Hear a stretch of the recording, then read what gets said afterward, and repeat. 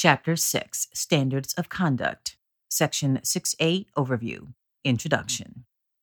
In 1757, Lieutenant Colonel George Washington said discipline is the soul of an army, and those words still hold true in today's Air Force.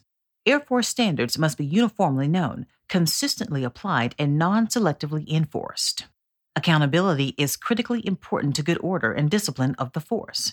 To navigate the necessary course of action and ensure mission accomplishment, a leader must be willing to use more than one approach. Failure to ensure accountability will destroy the trust of the American public, the very people living under the Constitution we swore to support and defend, and who look to us, the members of their nation's Air Force, to embrace and live by the standards that are higher than those in the society we serve.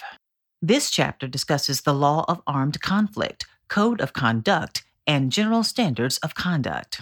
Airmen must learn these standards well enough not only to be able to follow them, but be able to articulate them clearly to subordinates and enforce proper observation by other members.